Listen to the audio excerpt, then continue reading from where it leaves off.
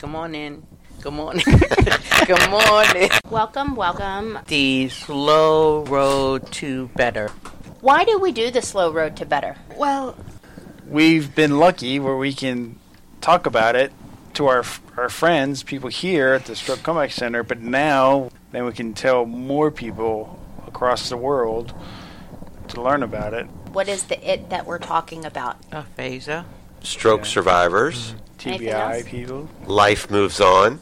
Inspiration. Help listeners.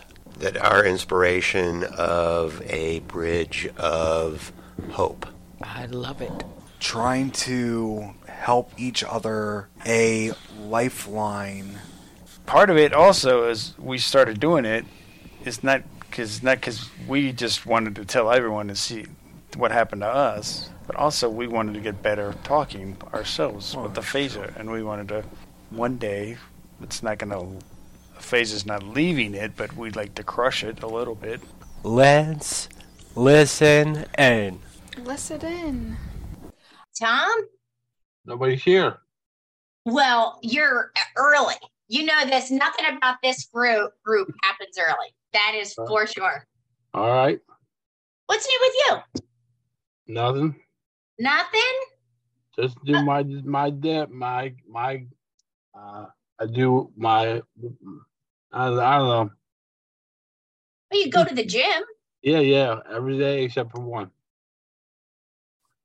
What's your favorite thing to do at the gym? Nothing.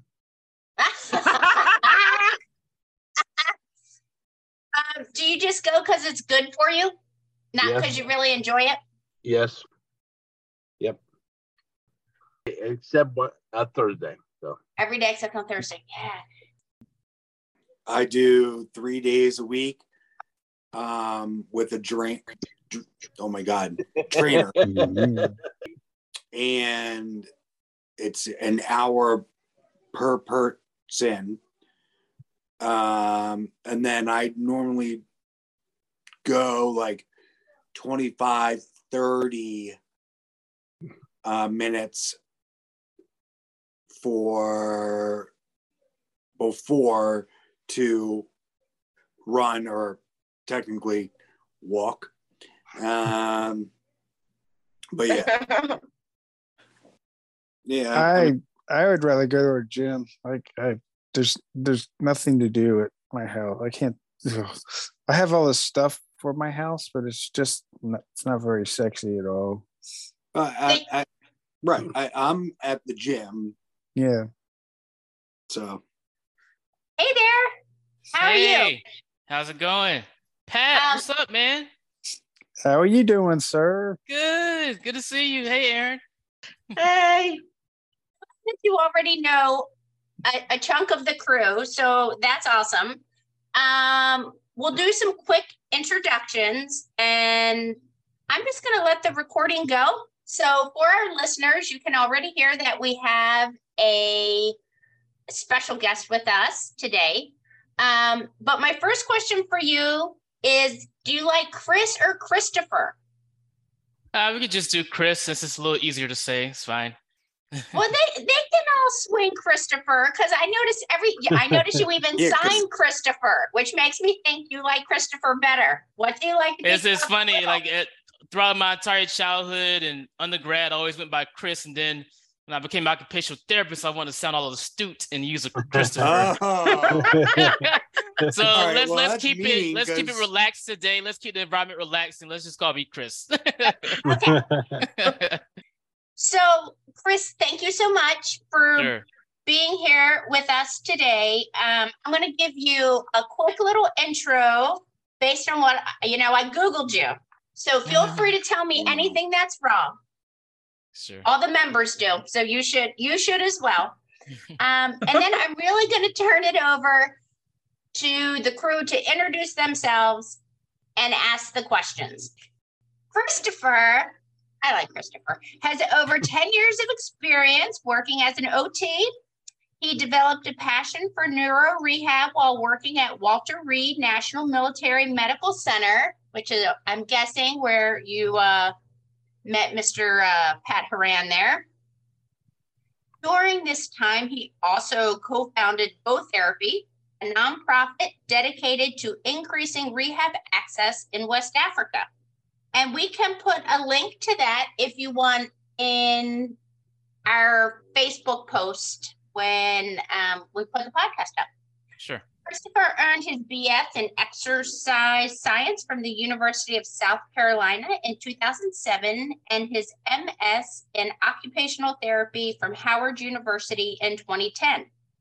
Christopher is currently CEO of Neurosuite, a neuroscience and cognitive science. You are a neuroscience and cognitive science PhD candidate at the University of Maryland.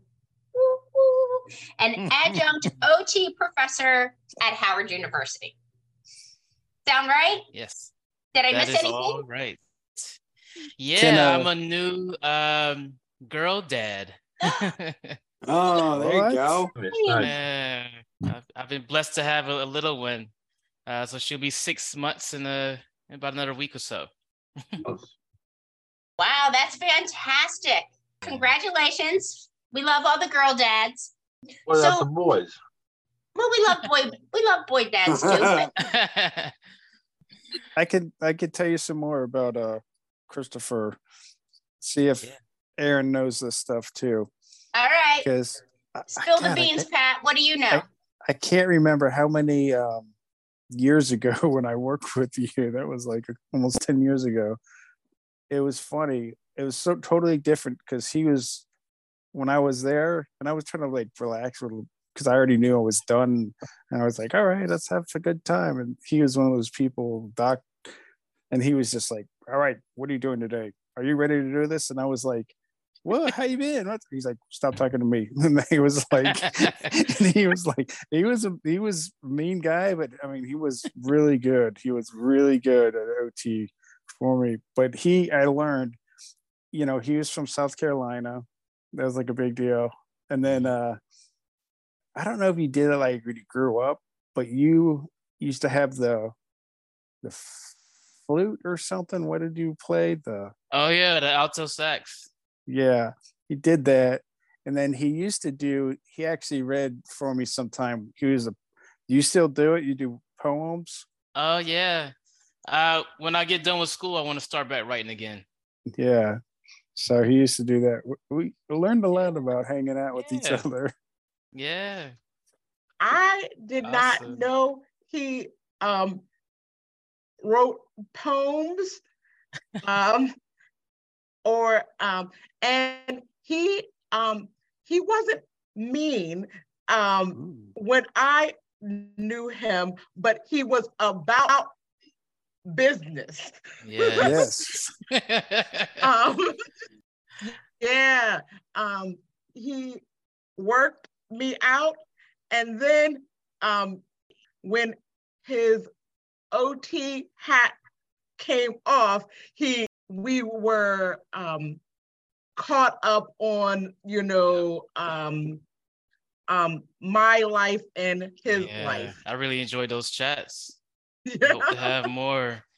Yeah, Aaron, we have to make the time worthwhile. There's some research that came out a while ago that showed, I think, like typically like in a 45-minute or hour-long sessions, therapists are only doing like less than 20, 30 reps of movement for an entire session. So I'll hold that to heart. So I want to make sure everybody gets their full value because your time is precious. That's what you were doing. Yeah, I used to make you rep it I out. remember. Pat. Yep. He was doing. Yeah.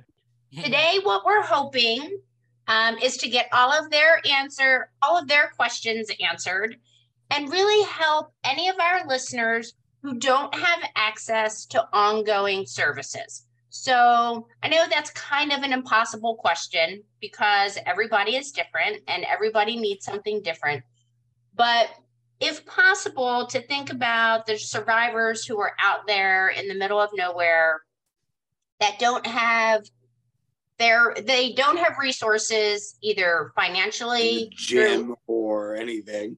right. They don't have a local gym. They don't have professionals, trainers, therapists who feel comfortable working with people who've had strokes or traumatic brain injuries or neuro rehab in general, and just what can these people do at home to continue on their own slow road to better.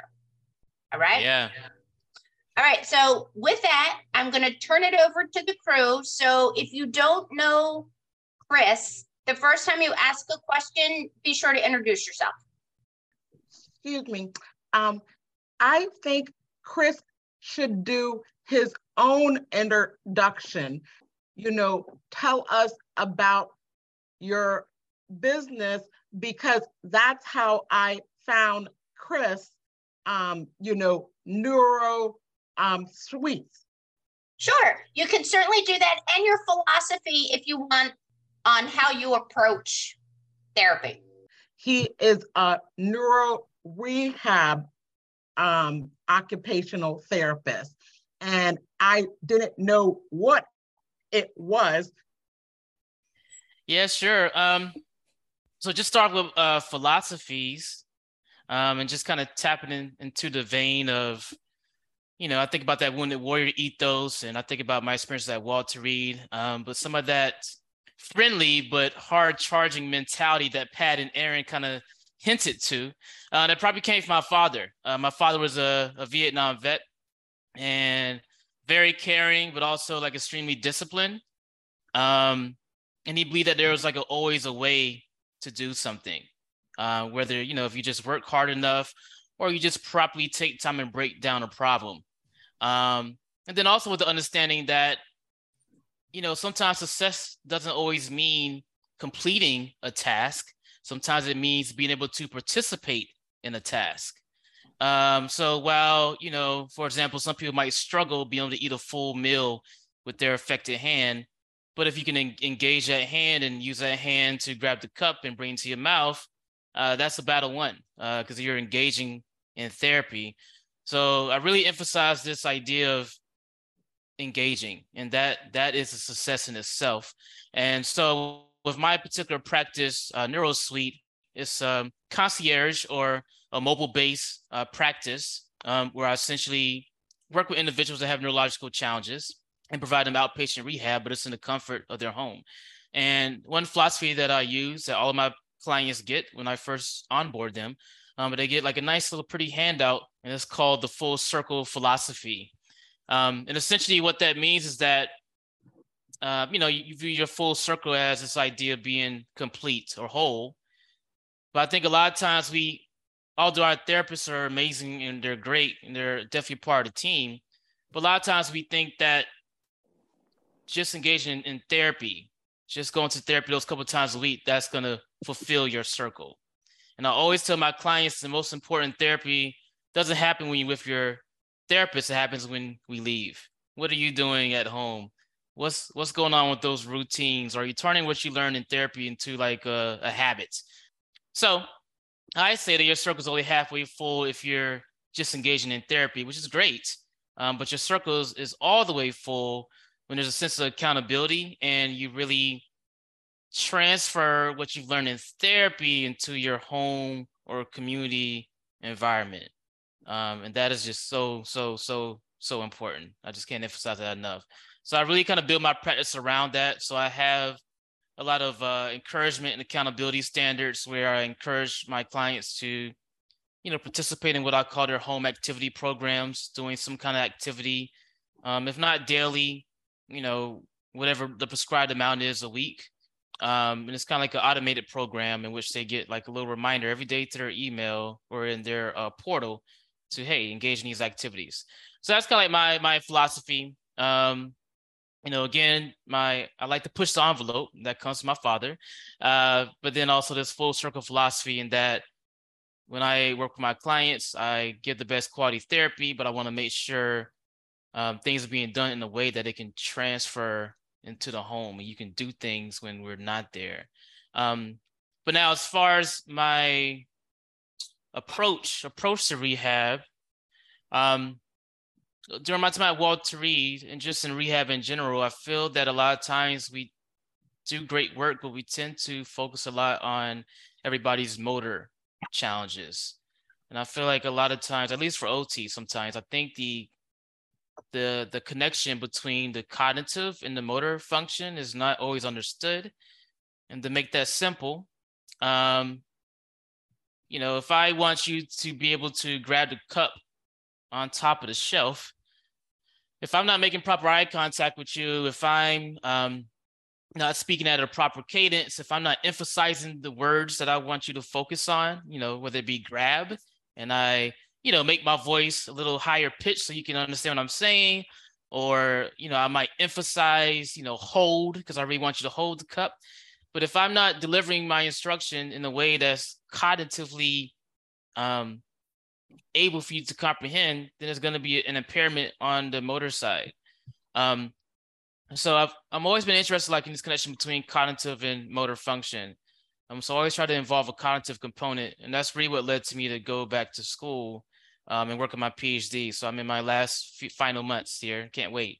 But my research is just that, really understanding the connection between the cognitive and the motor function.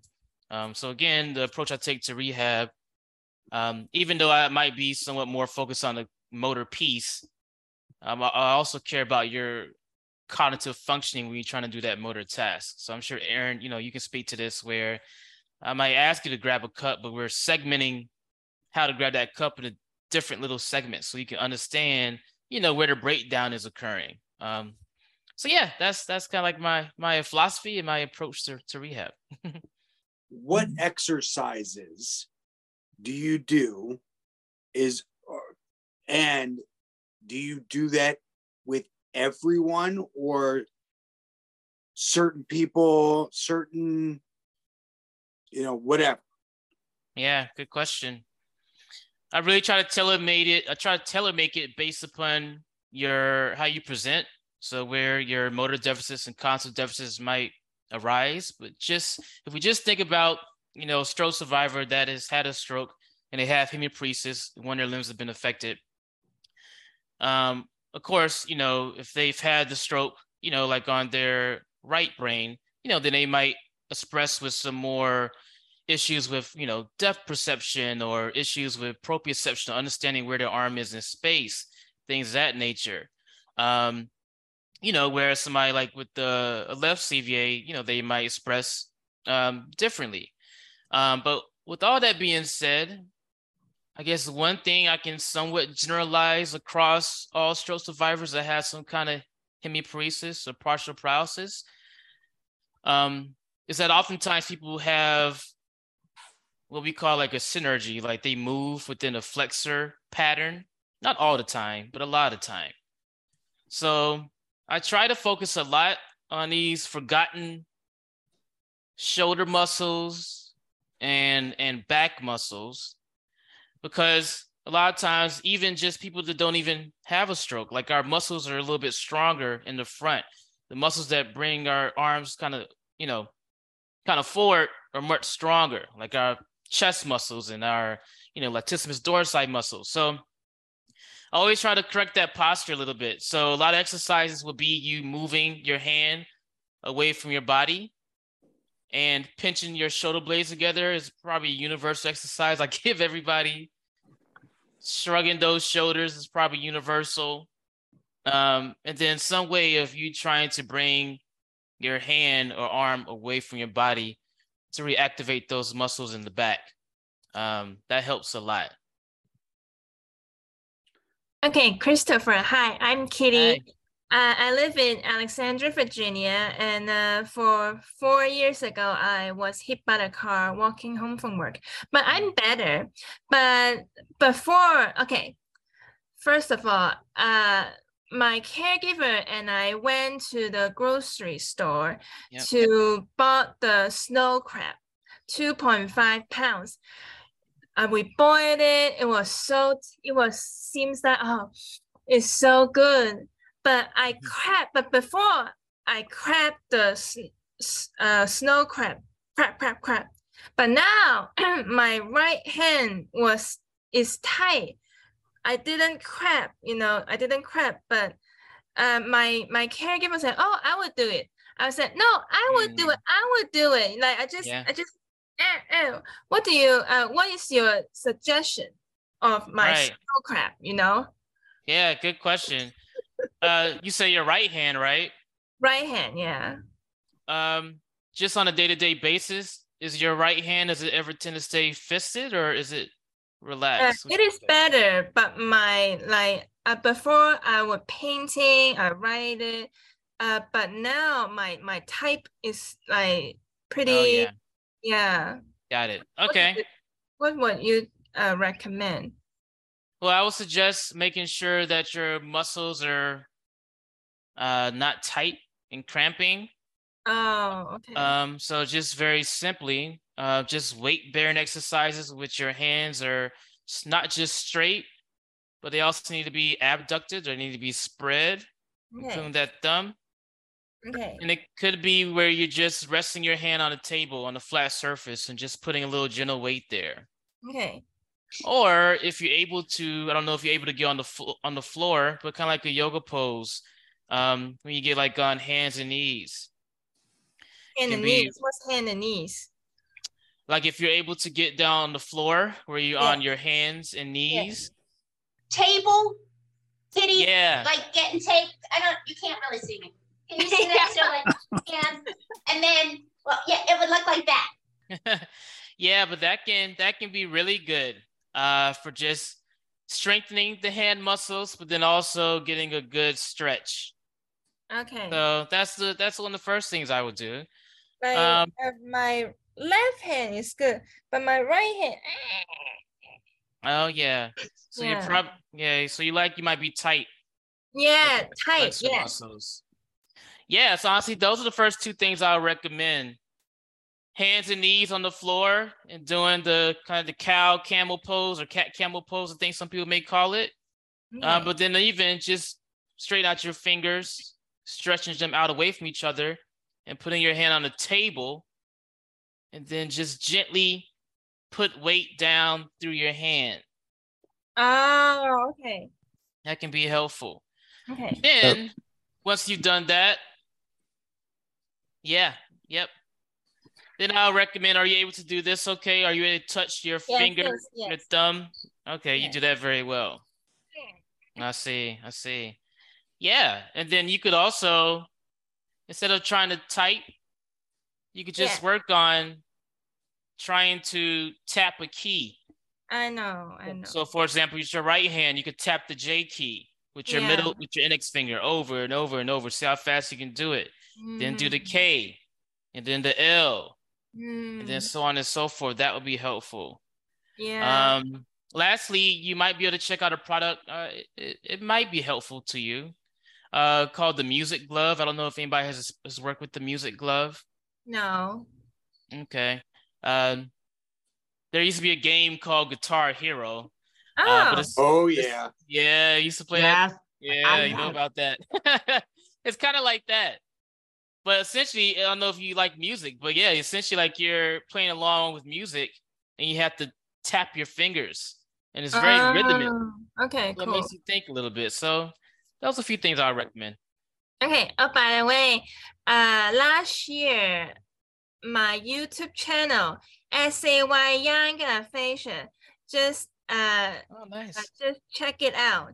Oh, definitely, I will. Thank you. Thanks for sharing. If you need any suggestions on how to market your business, I suggest employing Kitty because she is the best marketer I've ever seen. Oh, I need a marketer. I was looking for a marketer a couple months ago. I'm sell my hotel. I sell. By the way. Awesome. I think it the Music Glove is MeFit. What is it? What is the company's name? Flint Rehab. Flint Rehab. What do you think of the MeFit, the pucks rehab? Yeah, I think it's good for getting people moving. But my concern there is that it can get people moving in a bad movement pattern or what we call like a maladaptive movement pattern because there's such a heavy focus placed on repetitions and speed that you can sacrifice movement quality. Then, as I said earlier, when Chris asked a question about the type of exercise I would use, again, a lot of people have a flexor synergy pattern, meaning that their arm tends to be kind of close to their body. The hands are kind of close. And if we're doing something for time and we're focusing on speed, we're going to stay within that not bad, but we're going to stay within that flexor pattern. And a lot of the things we do in life is about reaching and moving your arm away from your body. So again, because there's such emphasis on time and speed, sometimes it concerns me that it might not be as much of an emphasis on quality of movement. But that can easily be remedied by, having a therapist, just view how the person's performing the task, once they first get the tool.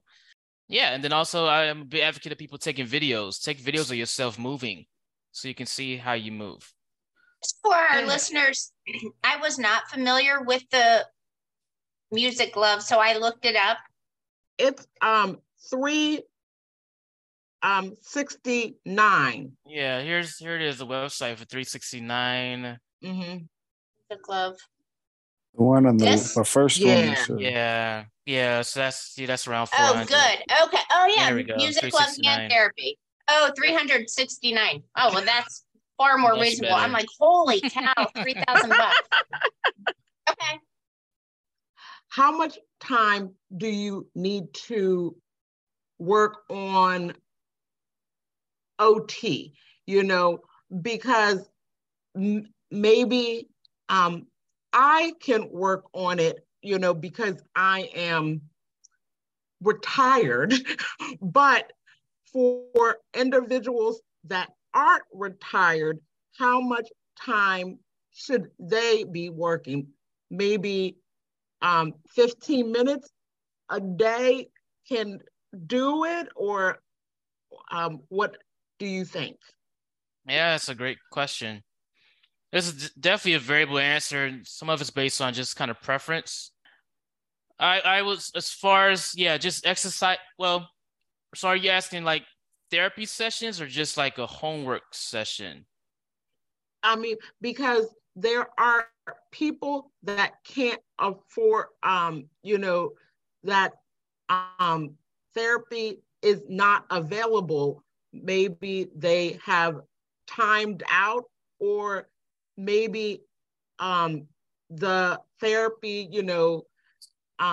is not available, Right. because of some part of the world they live in. So, Right. Yeah, so I'll say my answer carefully because I don't know if there's a lot of research to back this specifically with stroke rehab. But because we want good quality exercise, and also we want to develop a routine that people can consistently do, I don't want to overwhelm you. So I don't necessarily want you working out for an hour and a half a day, 2 hours. That can be a lot. Unless you're doing a special program like constraint-induced movement therapy or something like of that sort. But again, this is just strictly my opinion. It's not necessarily, can't really back this with like a lot of research I've read in regard to stroke rehab. But I would probably think 30, 40 minutes of just quality work. And not necessarily even every day, but I will say 30 to 40 minutes of just consistent exercise movement, where you do some reps and you take a break, so on and so forth. And that doesn't have to be every day. But again, it depends on the individual. It could be anywhere from 3 to as many as, 6, 7 times a week. But then more importantly, aside from that 30-minute blocked off period, here's what I probably still care about more. In your day-to-day activities, when you're doing sporadic, spontaneous things, when you're grabbing that toothbrush and grabbing that cup, open up the cabinet, all that stuff. Please try to engage that arm or that limb that has been affected. By the stroke. And I know I keep on referencing a lot the upper limb, just because I tend to work more with the upper limb.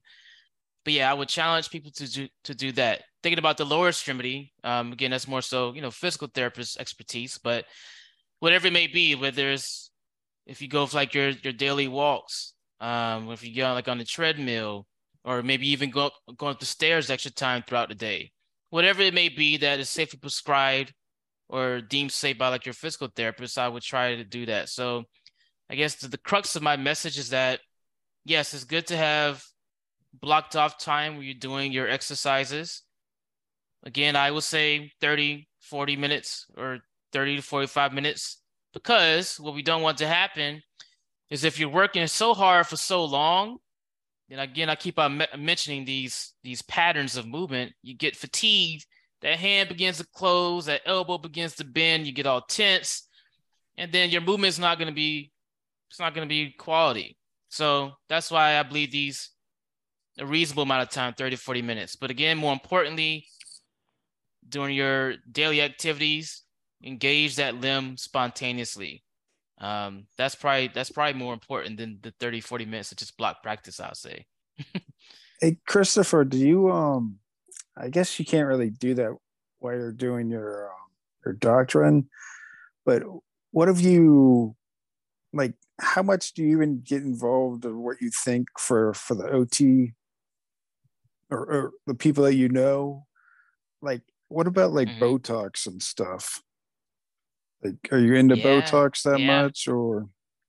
Yes, I still am a big advocate. So I believe that therapists should have a close relationship with the PM&R physical medicine and rehab doctor, or, the neurologist. And I believe in having, if my clients can have Botox, every 3 to 4 months in those affected muscles, that helps tremendously. In an ideal world, I would love for them to, after my evaluation, get their Botox right after that, and then keep it on a schedule where, again, every 3 to 4 months, you're getting it. But then also, Pat, I would say it's important, for the therapist and the doctor to be able to communicate well. So I know I have in the past, but I'm able to see, I know it's a hard thing to do, but I can actually see, how the Botox is affecting, their motor performance, and what muscles are doing better, what muscles are kind of staying the same. So that communication between the doctor and the therapist is very important. But big advocate for Botox injections. Yeah, it took many years and finally started realizing, like, either you or some of the other OTs that I had, they're like, you have to move it around. Like, the next time you're going to get the Botox, you got to look around, like your arm or your leg, and maybe change it a little bit here and there. You can't just do the same thing over and over. Yeah, because things change, but it's always good when you can get your Botox, and then, once it really kind of takes that maximal effect, you're in therapy. And that's a nice window to really maximize function, because those spastic type muscles are not quite as much of a barrier. And a good therapist can teach you how to progress towards more, I guess, normal or optimal, I'll say optimal movement patterns. So I fully agree. Okay, I have a question. Every night I stretch my leg, I stretch my arm. This one is completely good. But when the bed, I stretch, it is so tight, my muscle, my shoulder. And caregiver say, okay, stretch. I mean, every day. I'm not sure. Yeah, Pat. What is your suggestion? So again, you kind of seen a theme here, but it goes back to earlier when Chris asked me the question about what exercise would always prescribe, because again, we all are biased towards rotating our shoulders forward, kind of slouching. And then a lot of times, again, when we have a stroke of some sort, that can make that even more pronounced. So again, if you really have like a nagging pain, I recommend like you see like a therapist. But movement where you're moving your hands away from your body. So like a Y shape movement, but then just don't move your arms back. You must pinch your shoulder blades together. Very important to do that. Yeah, you feel that, right? Hands behind your back. And then you want to sit up nice and straight and pull those elbows back and hold your head up. Make sure you have, that can be good. I think you feel that, yeah. And then don't forget to pinch your shoulder blades together just a little bit. Yeah, I think yeah, that's making a difference. Mommy. Think about the old song, the YMCA, the little dance move, or the Staying Alive, the Bee Gees. Yeah, that can be good. So, bringing your right hand to your left knee, and then bringing it out at a diagonal. But again, the important thing when you're doing all these exercises, you must sit up nice and straight and pinch your shoulder blades together. And you really get a good stretch. Okay. Yep, so that's what I would recommend. One more. And then you could bring your arms to about 9 degrees and then just slowly bring your hand back. You feel that, huh? Yeah. I think you feel that in your wrist too, looks like. And bring your whole arm back, not just your wrist, but your entire arm. And your arm should be out to your side. Yeah. Look like a goalpost. Yep. Like a cactus. Yeah. Now get your elbow up. See how your arm is sagging? Get your elbow up. Okay. Right, yeah. Try to be even. And so we're moving at the shoulder, not at the wrist, but the shoulder. Okay. So, yep. Like you're, I don't know, like you're trying to flag in like a plane or something. Imagine you're on a aircraft carrier. You're trying to flag in the plane. That's kind of what you're doing. Yep.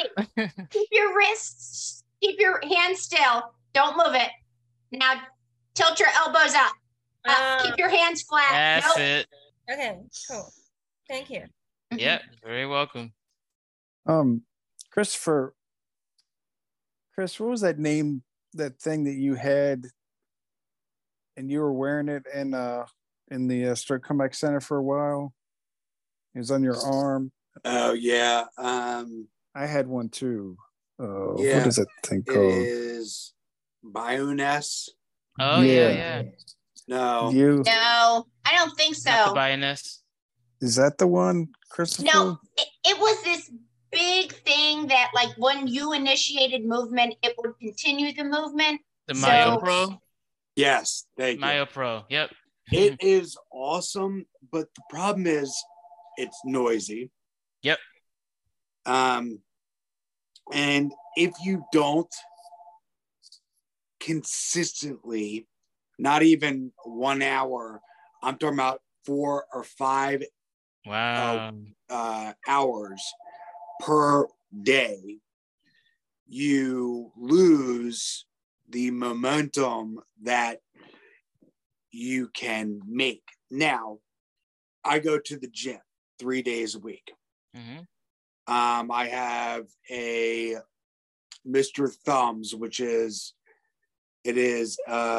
muscle versus chiropractic. Anyway, and it's long name. He is anyway. So, Mr. Thumbs it's a person. Yeah. Yeah. Right.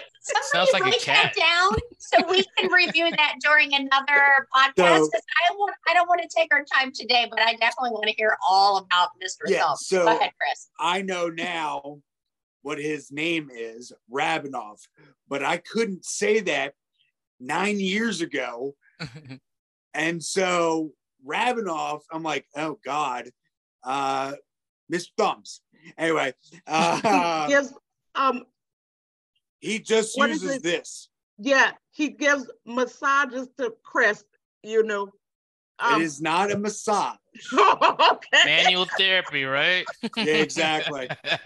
And the gym and everything that I do, they don't allow you to exercise with it.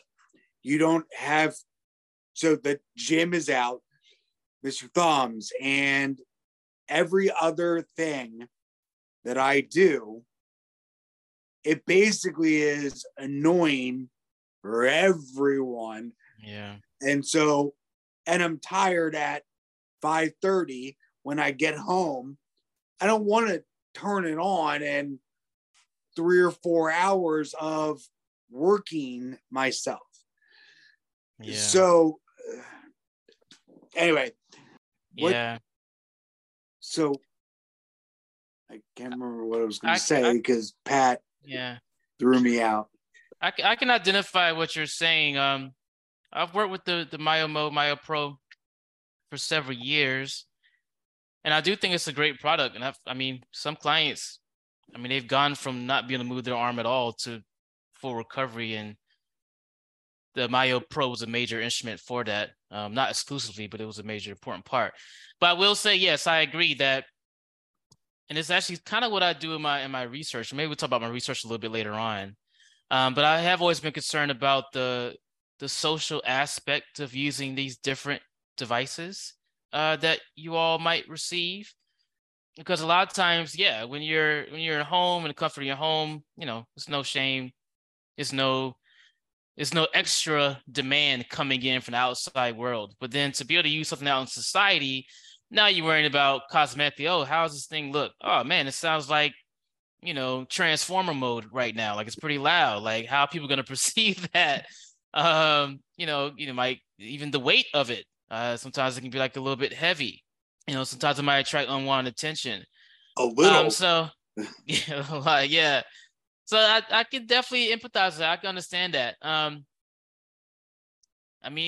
It might be a situation that you might not use it as much out in the community, but I wonder, like, is there a way that you can benefit from it more by using it at home? One thing I like to do that I think was pretty awesome with the Myo Pro is that I believe it comes with like the laptop or even like the software. I think so. So I believe your clients, you should be able to, as you're actually moving your arm, you can actually see your muscle activity. When you contract, it goes up. And then when you relax, it goes down. That's a great form of what we call biofeedback. But just seeing your muscle activity actually work, that really kind of helps you, really use the device and kind of get your arm going. Do you have any issues with the weight of it? Does it bother your shoulder any? Yeah, I mean, when I used it, I wear it. Obviously, I'm not wearing it all day, but I can turn it off or on certain situations. But then I go to the gym, I have to take it off completely. And then I'm sweaty, so I don't wear it out past the 1:30 at the gym or whatever. Tuesday, I'm in here for 6-7 hours. Mm-hmm. So a lot of therapists or students don't like it, or whatever the name is for the students, but I'm a student. Anyway. Technically, you're a member. There you go. BS flag on that, Chris. Yeah, me too. All right. I'm trying to BS flag on that. I don't think anybody cares if you use it, and it's not that noisy. Are you kidding? It's not like, people their phones are chirping, and my view of it as a observer is that it was really cumbersome. It's hard to put on. Yeah, definitely. It's really hard to put on. Chris struggled to put it on himself. He did it, but to me, it just looked like it was just one step too far on everything. Like the juice just was not worth the squeeze. Right. And as my observation as a speech therapist is, you wore it less and less and became more non-compliant because it just was too big of a hassle. Were you trained on it? Absolutely. Were you trained on it? Did somebody train you? Yes. Okay. And yes and no. Wait. Before I don't want to use all of Christopher's time because we have 7 minutes left. But no, I think that's important because that is an expensive piece of equipment. to be collecting dust in people's closets.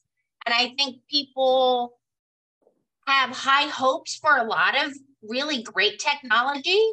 And then it ends up, they spend a ton of money. And then, you know, Chris, you can talk about that better than I can. What are your thoughts on that? Yes. There's so many angles I can go. I can't, this again taps into my research. I'll touch on my research a little bit, but I can't share all my results too much. But it identifies with what you just said, Melissa. But essentially, again, my research is about examining like your level of concentration or your level of attention when you're using essentially devices. Specifically with my particular research, I'm looking at when people use upper limb prosthetic devices. So like an older body powered device is kind of mechanically driven. You know, it's a cable pulley system. You move your arm, you know, your hand opens up, closes. Yep. But then also a more technologically advanced device called a myoelectric device that essentially reads your muscle activity from your flexors, your wrist flexors, or well, in this case, it'd be your elbow flexors or your elbow extensors. And then, you know, that enables you to be able to open and close a hand. Or it can read your muscle activity from your wrist flexors and extensors, whatever it may be.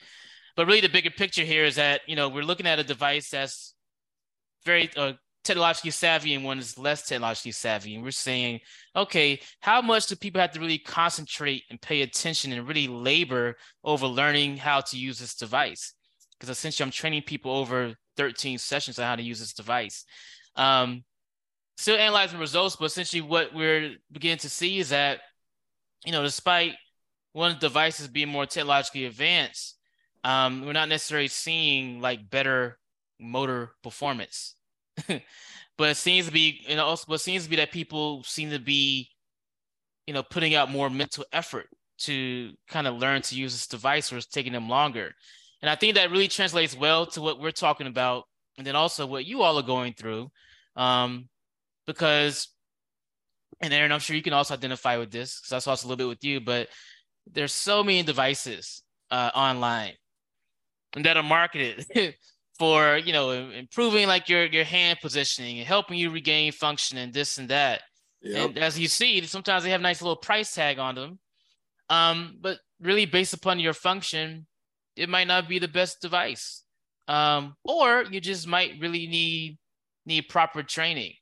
So that leads me to say, so Chris, I would say, you know, I know you've been trained on it, but it might be beneficial to have a little tune-up. Like, you know, every now and then see your therapist, or see a therapist that can train you or kind of review like your plan of care with the MyoPro or any device, and kind of help you get like a fresh reboot or restart. Because these devices can be helpful, but left alone to just, you know, it can be challenging, it can be overwhelming, and also you want to get a good bang for your buck.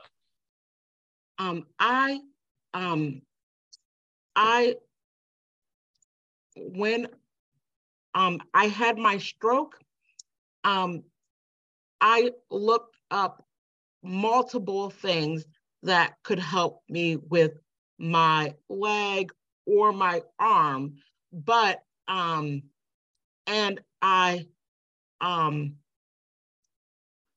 talked to my OT and my physical therapist, but when my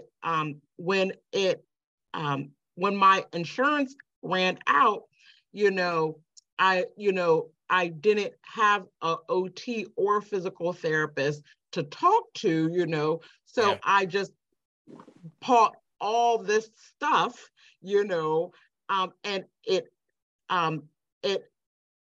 didn't come with any training, I just bought the stuff for a high price tag and just looked up videos of how to use it, and there are things, majority of it, that I don't use now. Yep. Yeah. So one thing I want to do for everybody, which I think would be extremely helpful, if you're not familiar, but Sabo, the company Sabo, is a leading stroke rehab company, but they have a podcast called the No Plateau Podcast. Henry Hoffman and Pete Duran. But they have a podcast episode that's called Search for the Best Stroke Recovery Equipment. And it's a great job by Henry, but he literally goes online and Googles various types of devices and gives them a critical review. So I'll send that to you all. So I definitely recommend everybody to check that out. That sounds great. And we'll post that link as well. Definitely. Yeah. Chris, it is 11 o'clock, so I do not want to abuse your volunteering of your time. Oh, he will. But look, see, Chris is like, but she will. No, I just want to offer this last question. What do you wish we had asked you that we didn't, that you think our listeners should know? Yeah, just understanding that how to navigate insurance and understanding that you're entitled to have what I call therapy tune-ups. I don't care how many years it's been since you had your stroke. Every year you should be re-engaging with a therapist and getting like a fresh evaluation, getting some fresh recommendations, tuning your home activity program. That's probably one thing. And then I would have liked somebody to ask me about how can you make turn things into like a routine or a habit, whatever that looks like for you all. Turn things into a habit. Whatever that looks like, whether that's if you're working on your cognitive functioning, you're trying to work on, I don't know, just reading, or if you're trying to work on your arm function or leg function, or trying to walk 5 to 10 minutes a day, but how can you make things, habits? Because that's extremely important. And to answer that question, I just will say, kind of create attainable but small goals, and then also hold yourself accountable, whether that's you're making X's on your calendar or putting things in your phone, but keep track of like your progress. And then also reward yourself for a job well done when you do develop a habit. All right, Christopher, I really appreciate your time and your expertise. Thanks, Erin, for the suggestion of having Christopher on. I know that she has really enjoyed working with you. Good luck on defending your PhD. I hope you're almost done, and then we can call you Dr. Gaskins. I'm looking forward to it. Can't wait. That's great. Well, all those sleepless nights now that you have with an infant, you can just be up, working on your statistics and your research. You can put that, that's true. Those sleepless nights to work for you. That's so mean. All right. So with that, we are going to wrap it up on this episode of The Slow Road to Better.